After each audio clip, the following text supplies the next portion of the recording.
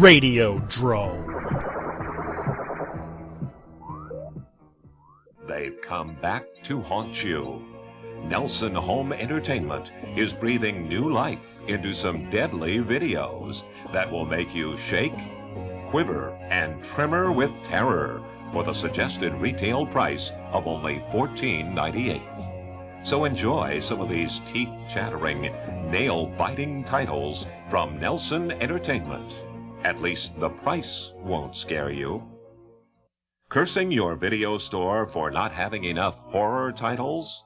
Well, grab onto your seats and prepare for Vidmark Entertainment to take you on the dark side with these upcoming chilling titles to fill that horror void. It's another beautiful, wondrous, Brad sexy voice episode of Radiodrome. You know, there's I finally want a comment to be on the site that's like, oh, thank God it's one that Brad's not on. Yeah, well, now that you've said it, it doesn't really hold any water, does it? That's true. Damn it. Can't make your own meme, Brad. Yeah, I know. What was I thinking? You were thinking you were Alex Jowski. What? Why? What? Huh? I don't have that much suede. The Marquis de Suede. Don't take me out in the rain. If you are the Marquis de Suede, you could go to adamandeve.com and use the promo code DROME to get 3 free DVDs, 50% off of a single item, free shipping in the United States, and a free mystery gift, which, who knows, might be something suede. I've already used that joke, but I don't care. Promo code DROME at adamandeve.com. The three of us are different ages, so it'll be interesting to hear the 3 different perspectives on tonight's topic, the rise of direct-to-video, and then the eventual fall of direct-to-video, because let's face it, guys, direct-to-video, not really a viable market at this point, is it? My movie did really well. Yeah, but your movie was independent, and this is not an insult. You didn't have to move a whole lot of units to break even, did you? For us, certainly. It was the most expensive movie we had done. It wasn't a situation like, oh, sweet, 10 people bought it, so we made our money back. No, we had to sell quite a bit. Like a Lorenzo Lamas movie. Can't just get thrown out to video and make its budget back nowadays. Sure, but I mean, a Lorenzo Lamas movie has a lot more distribution than our movie does. And ironically enough, yours sells more. Yeah.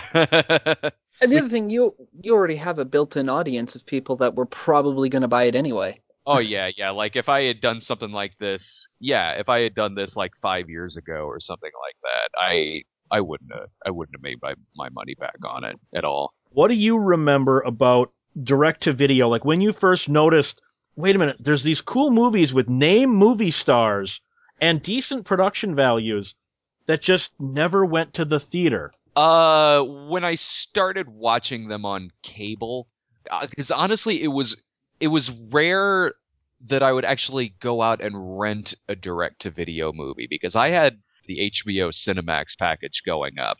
So all those erotic thrillers of the early 90s like that, which I watched a bunch of, I saw on cable television. I saw on Cinemax. So when I think of a lot of those movies, the term, like, I don't want to say, not TV movie, but like cable movie or something. I was going to say so, something like direct to cable, like what Showtime did with Psycho 4, and it came from Outer Space 2 and things like that.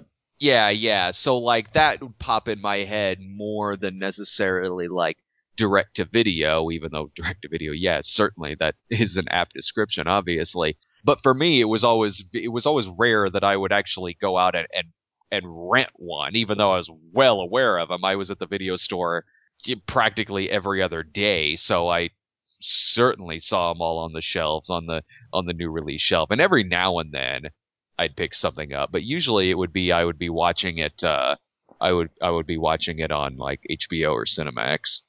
It took me a while to realize that there actually was a direct-to-video market, because with the video store, if I hadn't seen it, chances are I was going to rent it, especially in the horror and sci-fi sections. Same thing because my parents actually, instead of giving me an allowance, they let me have all the movie channels.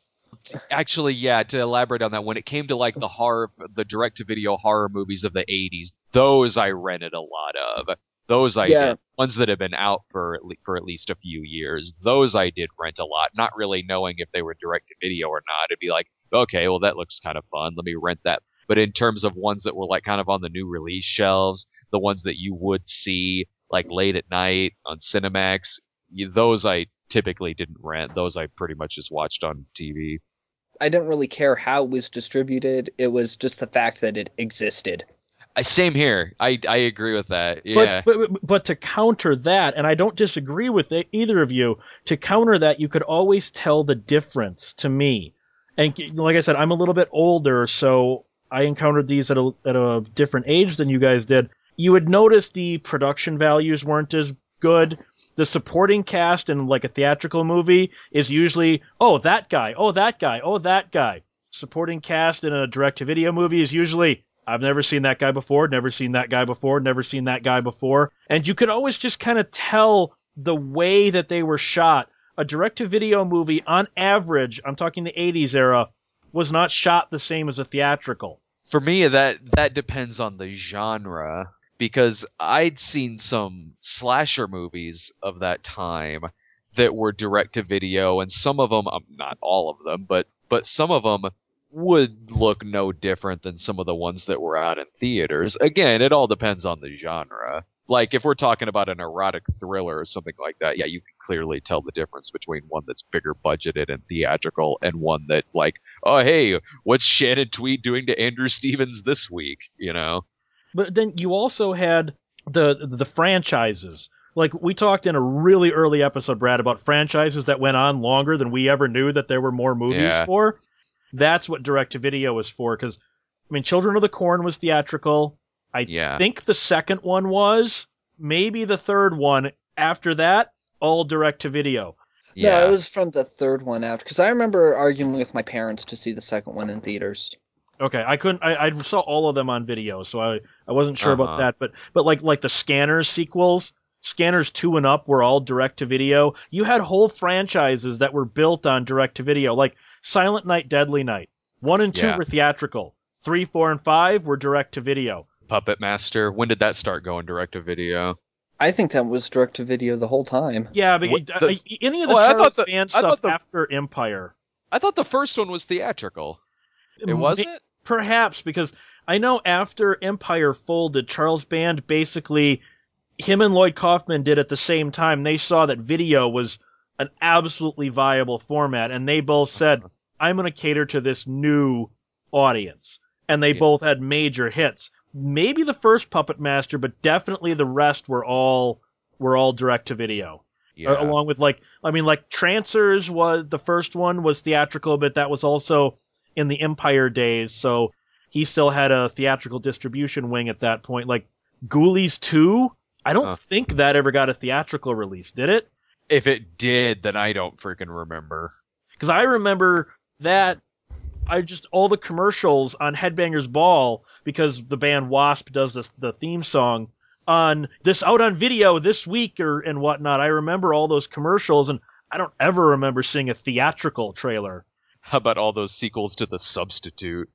Was the second one theatrical for that? No. The second one, I remember, it seems like there was, when the second one was announced, like, I don't know if it was ever intended to be theatrical, but when it was announced, they didn't specify it was going to be direct-to-video. Like, because I remember the first time I read about the second one, and it came across to me like it was going to be theatrical, but then I watched it when it premiered on HBO or one of those channels, and in no way, shape, or form does that look like a theatrical film, or like if it was ever even intended to be. Well, and then we do need to define the term theatrical versus direct-to-video, because some of these did get limited theatrical releases as part of their contract, usually New York and L.A. Yeah. For example, Phantasm 4, Oblivion. It was theatrically released in basically New York and L.A. only. For the majority of the country, that was a direct-to-video movie. Yeah. So in some cases, these terms are a tad fuzzy. But I think you guys see what I mean when direct-to-video, if most of us did not even get it within 300 miles of our town, probably was a direct-to-video film. Or like something that was maybe theatrical, like in another country, but was direct-to-video here, or vice versa. Such as that 1998 Seagal's The Patriot. Yeah, It's yeah. everywhere but here. Yeah, exactly. And there's a lot of movies that are intended to be direct to video, but they'll release it in like one theater for SAG reasons to say that it had there's usually a contractual obligation to have the biggest money loser of all time, Zizek's Road, that it opened Michael Tom Sizemore movie. They were contractually obligated to release it theatrically, so they released it to 6 theaters nationwide. Wow. They sold 2 tickets, and one of those they had to comp back the money because it was one of the production staff. Yeah, and that's like a $4 million movie. It's the biggest money loser of all time. Have any of you actually seen it? Nah, the trailer was enough to make me go, I just don't have any interest in this. I didn't see it either. I never saw it. It doesn't look like a good movie, really. The trailer does not sell me on this film. I've had it on my hard drive out of curiosity, but I have not actually watched it yet. Because I remember reading about it, and nothing about it really seemed all that interesting, so I never really seeked it out. Now, let's go back a little bit and describe what started direct-to-video. And just like most technological advances, it was started for pornography reasons. No, I'm serious. I believe you. After 42nd Street started getting shut down and they started gentrifying the area, and the porno theaters started, getting bumped out of smaller towns due to tax reasons and things like that, the porno industry needed an outlet. So they started releasing their movies that used to be for limited theatrical release.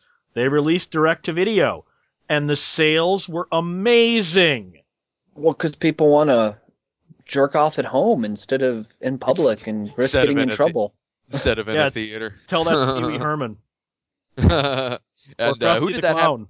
Who did that happen to recently? What's his name? Fred Willard?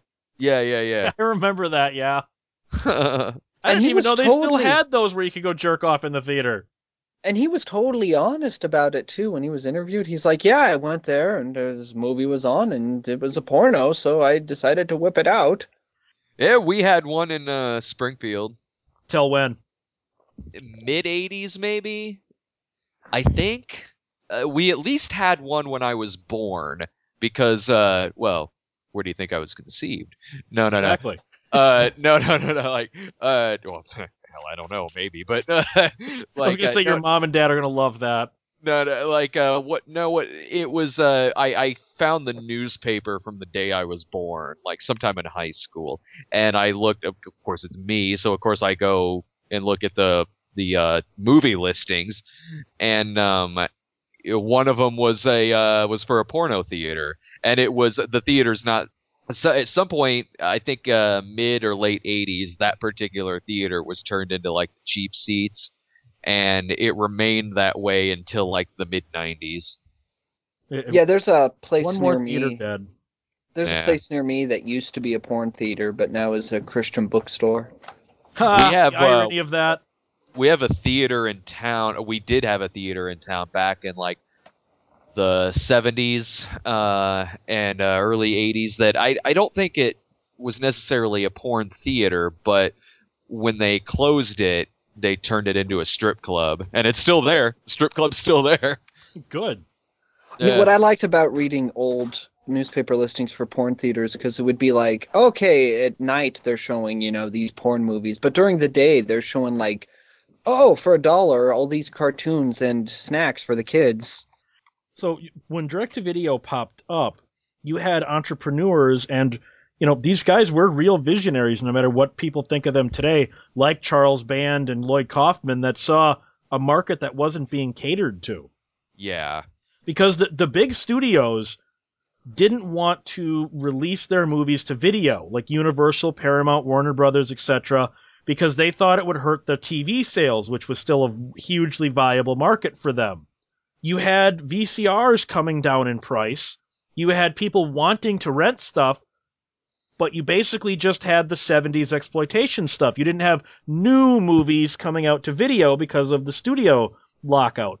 Yeah. So you had Lloyd Kaufman and Charles Band and other entrepreneurs that went, I'm going to cater directly to that video market. Yeah. And that was a genius move on their part. Well, one of the things I was reading about that really started the direct-to-video market were special interest videos that were called non-theatrical releases that were basically like workout videos, cooking videos, that those started selling really well. So people are like, hey, people will buy stuff that's only available on video instead of going to a theater. I remember those. That's actually a future topic. All those weird one-off videos of Hard and Heavy and the weird documentary tapes and all the UFO conspiracy tapes. Linnea Quigley's horror workout. Yes. Yeah, yeah. That's getting a DVD release. Is it really? I I saw an announcement for that on, I think it was her website. They're actually putting it out on DVD. That's Videos great. I got a bootleg of it in the other room. So do I. I've got that as well. Videos with ultra right-wing Christians telling you that children's toys are the devil. No, that was TV. Deception of a Generation aired on TV first. That reminds me, I still have to watch the second half of that. It's actually worse than you think. But oh, God. You're not going to have nearly as much fun with it. But I found what both of those guys look like nowadays, and they both look terrifying. I think you posted a picture of one of them. I posted a picture of the Gabe Kaplan looking dude, but frickin' Richie Rich, he looks like he looks like the worst Elvis impersonator ever now, who like probably does questionable things in his free time. Well, they didn't look very friendly in 1980. Oh, it's worse now, trust me. Direct to video, like all three of us have already said in this episode, we rented this stuff all the time.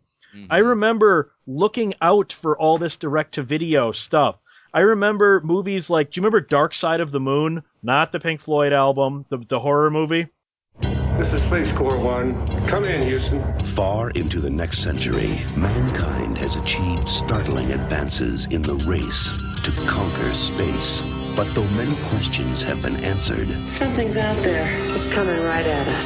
There's a NASA flight crew on this ship. NASA hasn't been flying for 30 years. One of the world's most puzzling phenomenons. The ship was registered lost after an emergency splashdown, 126 miles from the Florida coast. Bermuda Triangle remains a dark and sinister mystery. Is there any logical explanation for Discovery's disappearance into the Bermuda Triangle? And for travelers on a top secret mission into the darkest reaches of outer space. We're drifting towards Centris B40, the dark side of the moon. The mystery is about to be revealed. The day of reckoning is upon you all. What was it? We're not going back on that ship. We impact in 13 hours. What's happening? What the hell's happening? You let it out, didn't you? I control your destiny, and I will take what is mine. It's a perfect triangle. The mark of the beast. Who the hell are you? Either he gets us, or we get him. You belong to me now. And I'll see you in hell. The dark side of the moon. Once you've arrived, there's no turning back. On video cassette from Vidmark Entertainment. Yeah. I remember that, just loving the hell out of that movie. And then going, why didn't something like this get a theatrical release while, some piece of garbage Slumber Party Massacre 3 does? Slumber Party Massacre 3 got a theatrical? Yes, all three Slumber Parties were theatrical. Well, the first two I knew, but the third one, that doesn't even look like a theatrical film. No, that's when Corman was pulling out all the budgets, and he just kind of put it out. And then speaking of that, you had Corman really stepping up the game with things like Creepazoids and movies like that, Sorority Babes and the Slimeball Bowl-orama. Those types of movies, video is what made movie stars out of Brink Stevens and Michelle Bauer and Linnea Quigley and Shannon Tweed and Andrew Stevens. Those people would not be known even to people like us if it were not for direct-to-video. Mhm. And directors like David Dakota, since both the movies you mentioned, Creepazoids and Sorority Babes, were from David Dakota. Right, Oh, and yeah. Linnea Quigley's in both. And he is huge on direct-to-video, direct-to-streaming markets these days. Throw in the Fred Olin Rays and those Yep. guys. Yeah, you got the Fred Olin Rays, with one of what I think is one of the best movie titles of all time, Slave Girls from Beyond Infinity. Yeah. How the hell do you not rent that? In the distant future, there will still be slaves, helpless against the desires of their masters, Get your hands off me. at the mercy of their every whim and perversion,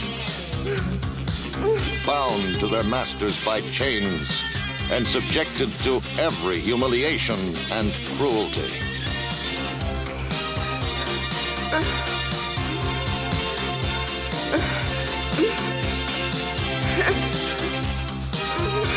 They want more than their freedom now. They want revenge.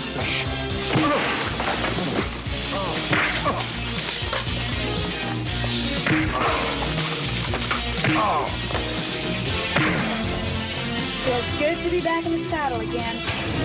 Engines hot. Anti-drive engaged.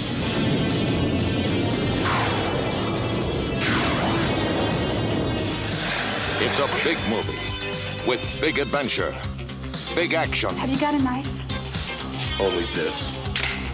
It'll have to do. big robots, big romance, big production, and big girls. I intend to hunt you. You're an inhuman fiend. Slave girls from beyond infinity. They're for sale, but they could cost you your life.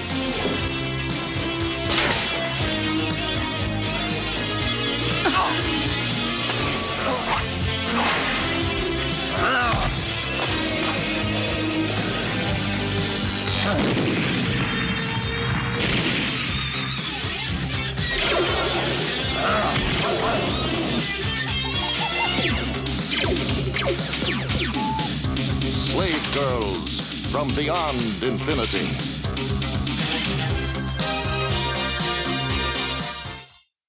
Yeah. Oh, and you've got Fred Olin Ray's son, Christopher, doing movies for the Asylum, like Two-Headed Shark Attack.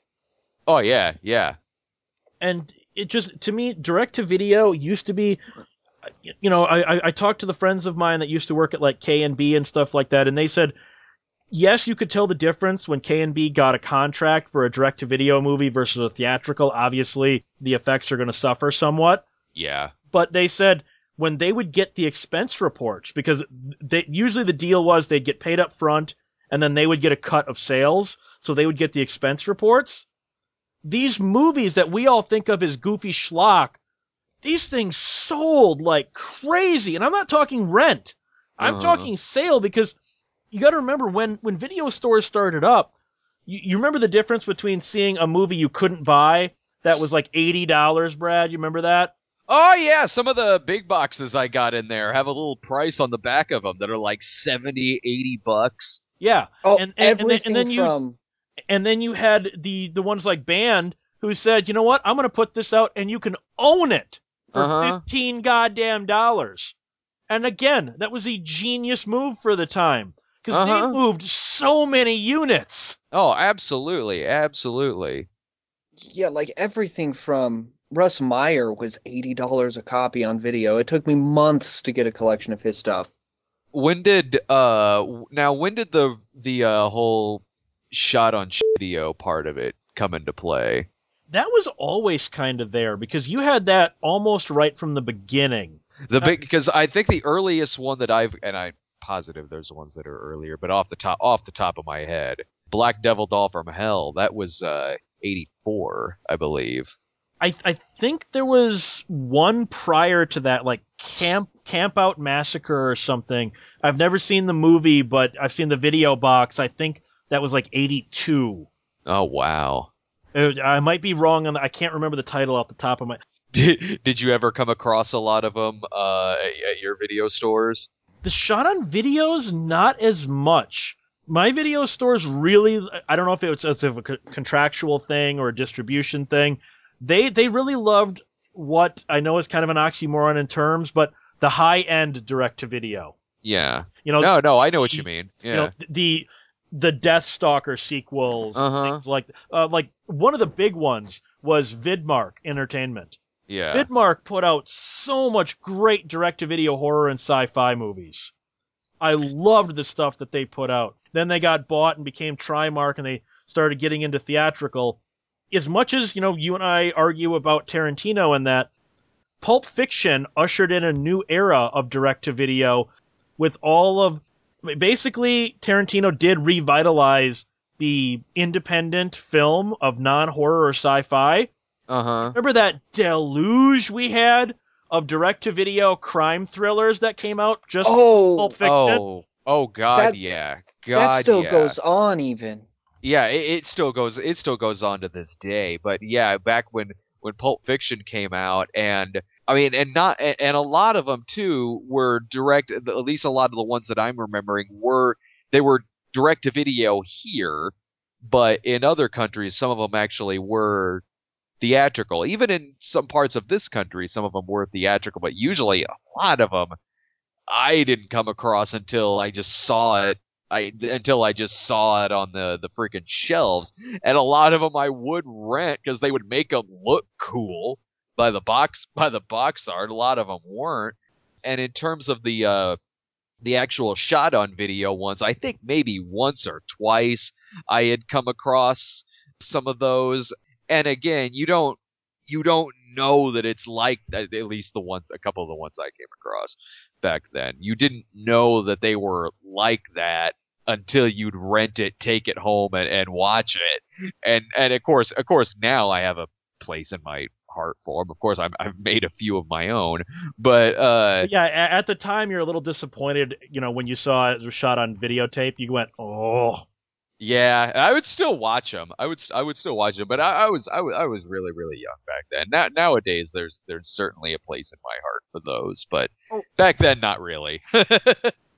And after Pulp Fiction, they remarketed a lot of direct-to-video movies that had people from Pulp Fiction. Because I remember renting a few things that said, like, Eric Stoltz from Pulp Fiction.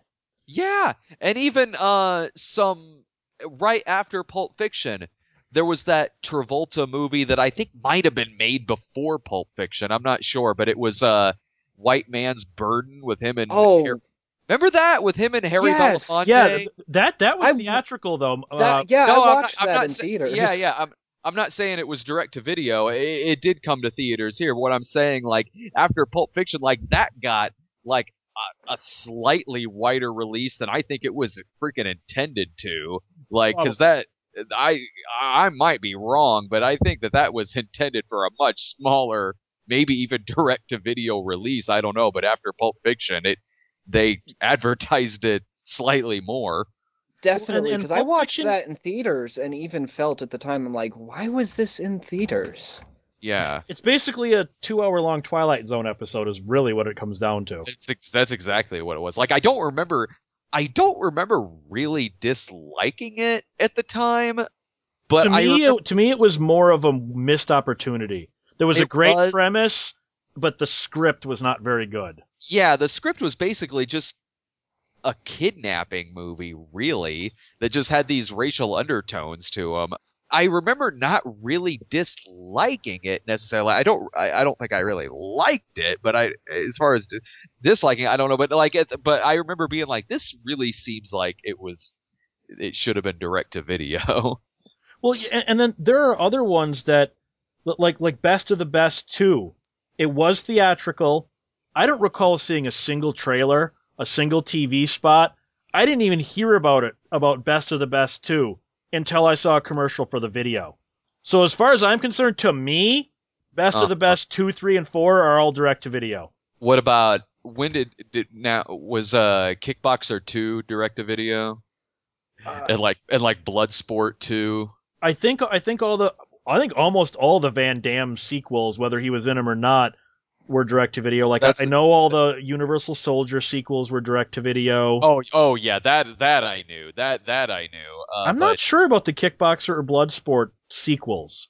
And when it got into, like, Kickboxer 3, like, I put money on it that was direct-to-video. But 2, I don't know. Like, if it went theatrical around here, then I didn't freaking notice. Well, and then staying in that vein, you've got, like the Canon stuff when they were going bankrupt. Remember seeing all the theatrical posters for Captain America? Yeah, all the way back into 1989, and then it wouldn't come out until 1990 direct-to-video, and you kind of went, what happened? Yeah, I saw the trailer before a movie in the theater, and then it just was quietly released to videotape. Oh, you'd see that a lot, though. You'd see a trailer for something that would end up being direct-to-video. Like a few Van Dammes that were like that. Because I would rent movies they'd advertise a Van Damme film and they'd say, in theaters soon. I remember there was a couple movies around here that went direct to the cheap theater. Like, direct to the theater. They were like, okay, this movie's been out for a month. All right, let's move it over to the 99-cent theater. There was Turbulence with Ray Liotta. Oh, God, that was a horrible movie. Yeah, that premiered at the cheap seats here in town. Was the sequel to that a theatrical or a direct-to-video? It didn't go to theaters here. I can't remember if that was intended for theatrical release or not. There's 3. Turbulence 2, Heavy Metal was the title. There's 3 of them. Oh, I didn't know they had a third one. Yeah, in fact, I think Heavy Metal was the third one. Oh, maybe. I think the metal one about the hard rockin' ghost or whatever. I think that was the third one. Okay. Wait, they started adding a ghost to it? Yeah. It became haunted and shit. Well, because speaking of that, one series that I remember that was always direct-to-video and always meant to be, and to me defined everything that was both perfect of direct-to-video and everything wrong with direct-to-video, and that is the Witchcraft series. You knew I had to go there eventually, Brad. I knew you were going to say that, yeah. Because to me, those exemplified for each of their eras exactly what a direct-to-video movie should be, but they were also god-awful movies. So I don't know, is the Witchcraft movies bane or a boon for direct-to-video? I don't think it ruined anything. I mean, I don't think it ruined the medium of direct-to-video films or anything like that, but it's certainly a prototype of what you think of in your head when you think of, like, long freaking series of direct-to-video movies. That's like freaking king right there. Exactly. And then you had like I brought up before, like the Scanners sequels. Yeah. And then even they couldn't stay consistent. Because do you remember Scanners 4 was originally meant to be Scanners 4? Uh-huh. In the original ads, and then it came out as Scanner Cop. Yeah. And then I guess technically Scanners 5 was Scanner Cop 2. Mm-hmm. So are the Scanner Cop movies part of the Scanners franchise, or are they a spin-off franchise? Because, I mean, they're in the same universe, but they got different titles with all different characters and different plots. I don't know where the Scanner Cop movies fit into that franchise. When did that start? Like, a movie that wasn't even meant to be a sequel to something. Like, okay, like that frickin' movie that was filmed as The Velvet Side of Hell, but was released on DVD as 8mm 2. I watched that last week. Alex just reviewed that.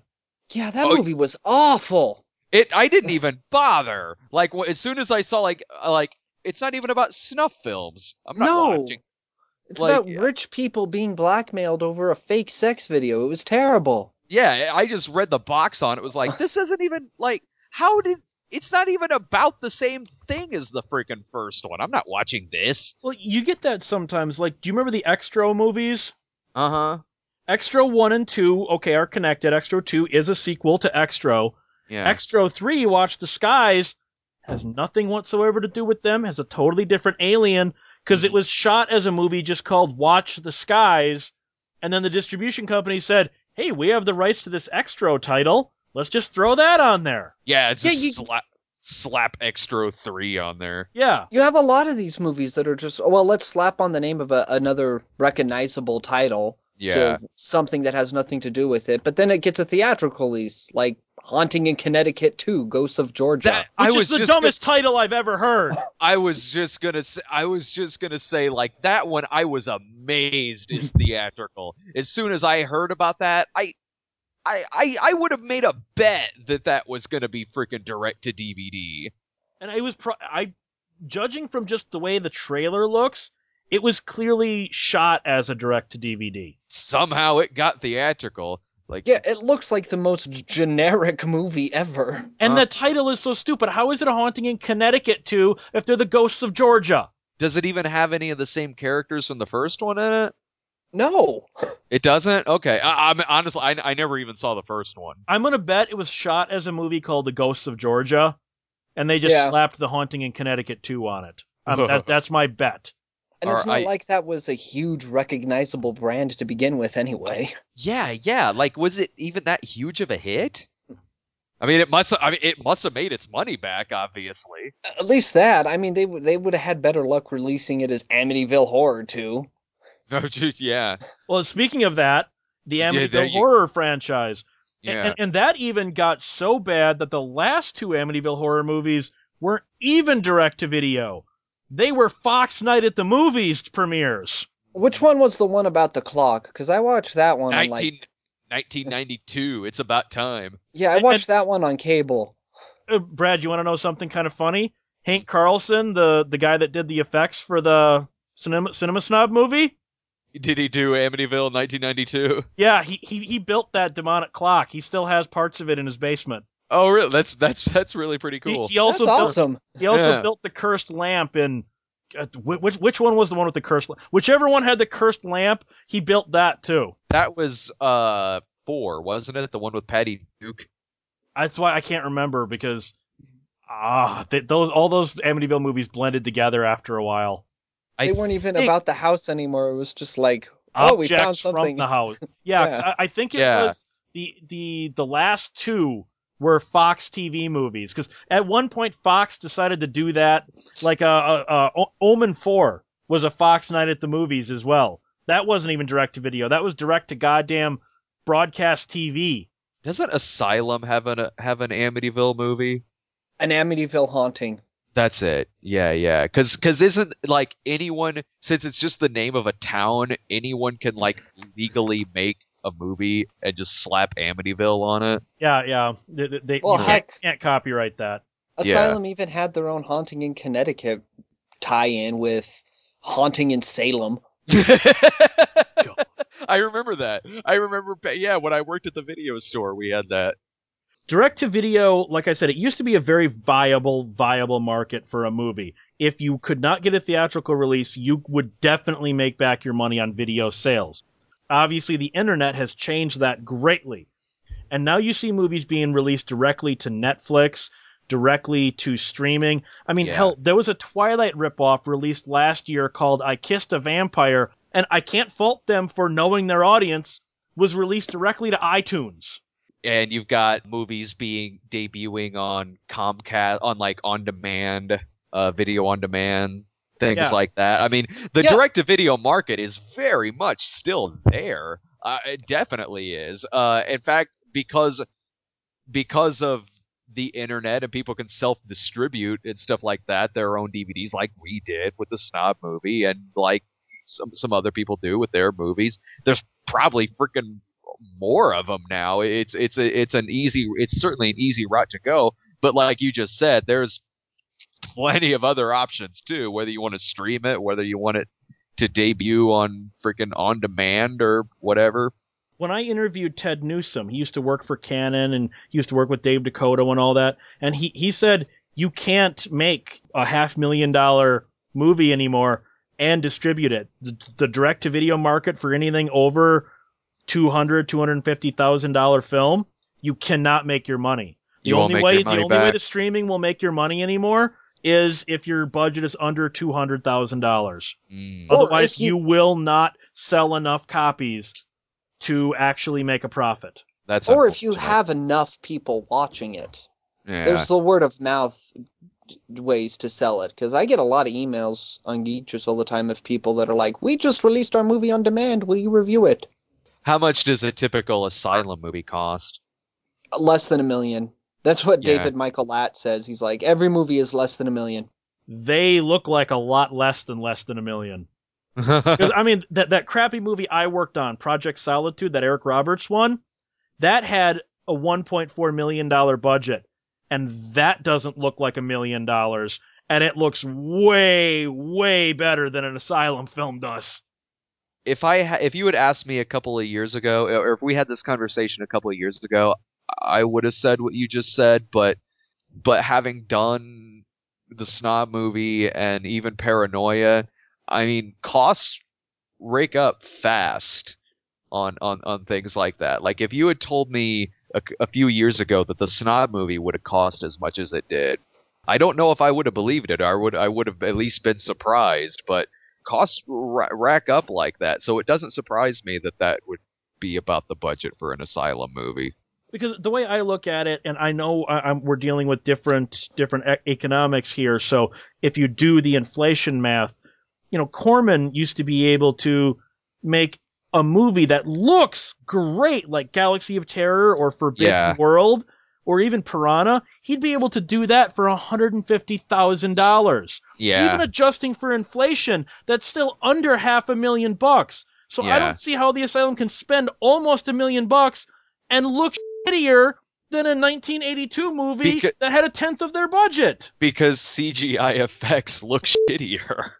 But you get my point, right? The thing with a lot of direct-to-video, though, they're not meant to be watched. They're just meant to be rented. It's not really about the product. It's about, did somebody give us money for it?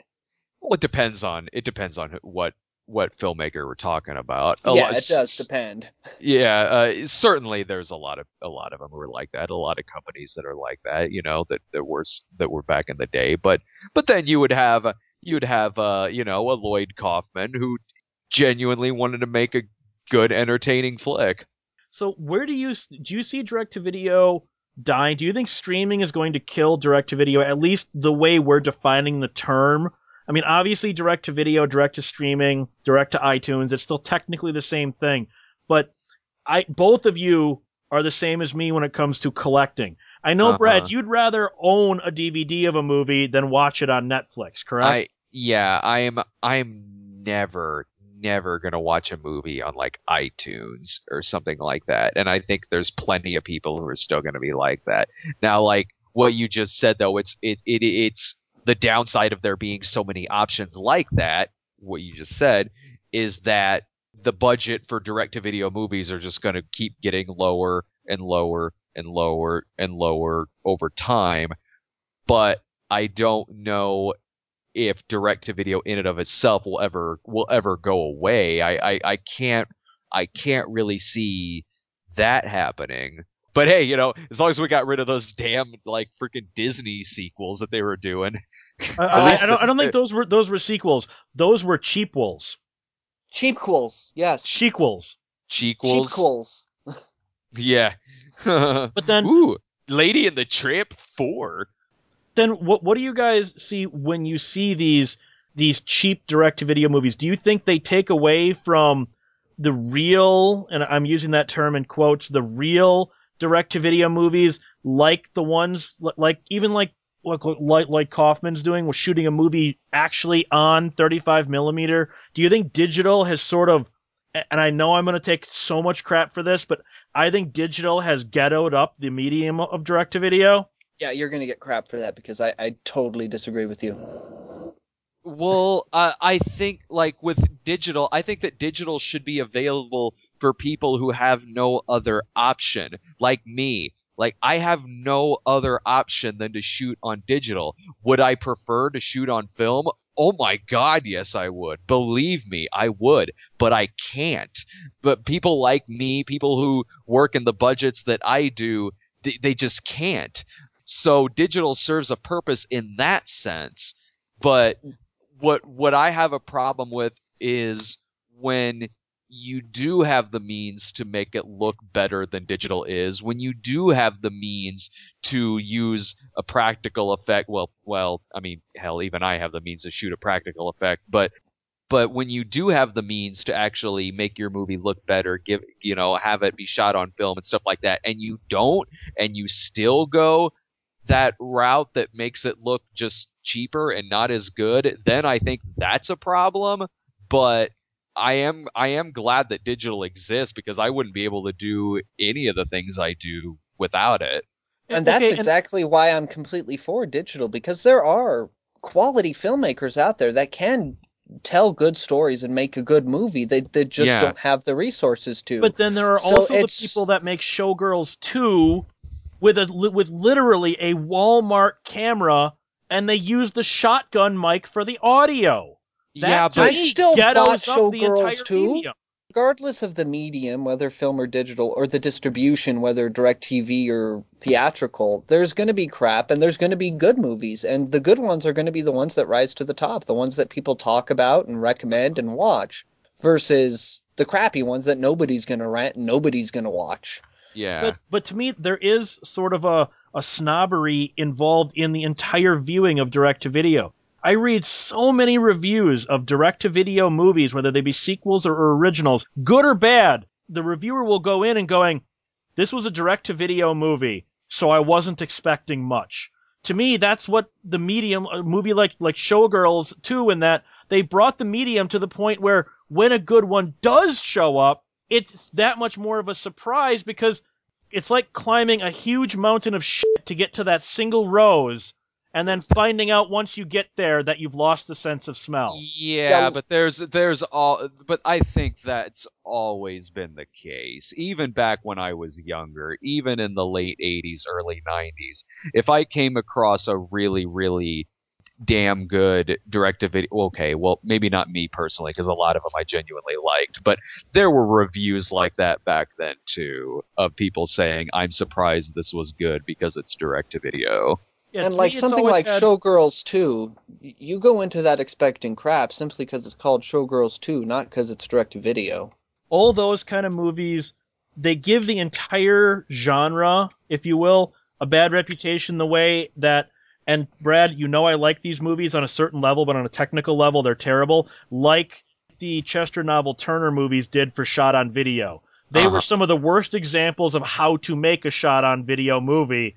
Because say what you will about the violent shit movies, they're not badly made. The effects are great. Yeah, that's what I mean. Yeah, the effects are absolutely fantastic. But there's always going to be a bad example of something like that. There's always going to be a Black Devil Doll from Hell, a Showgirls 2. There's always going to have that, Yeah. Direct to video. It's obviously changed a lot since it first became a viable option in the early to mid 80s.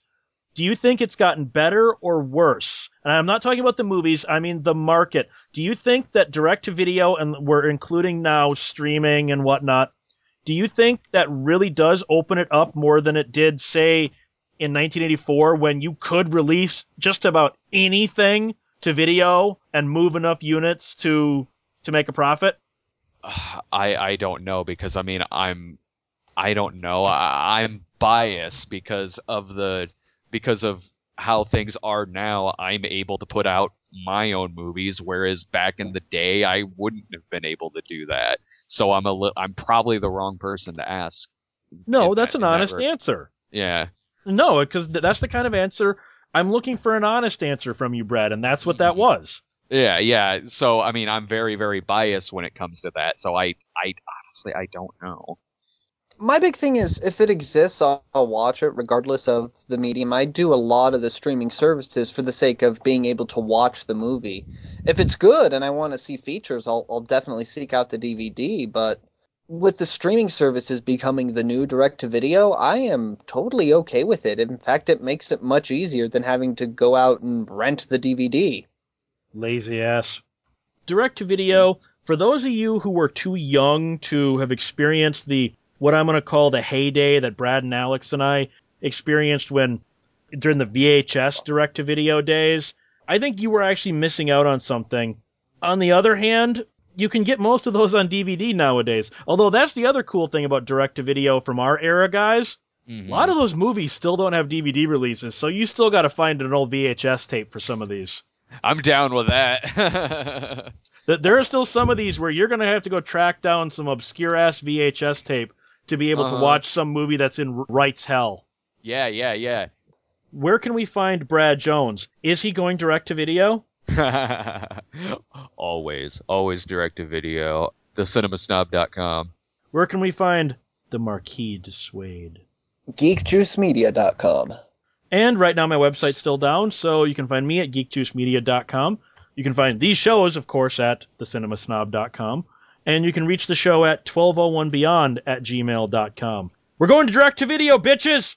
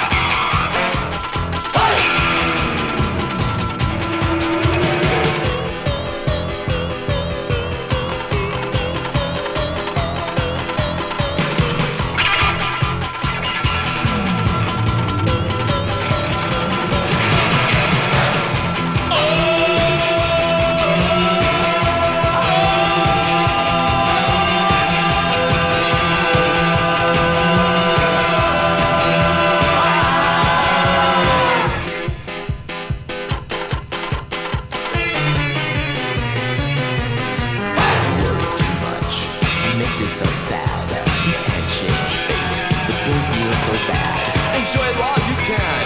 It's just like the weather. So quit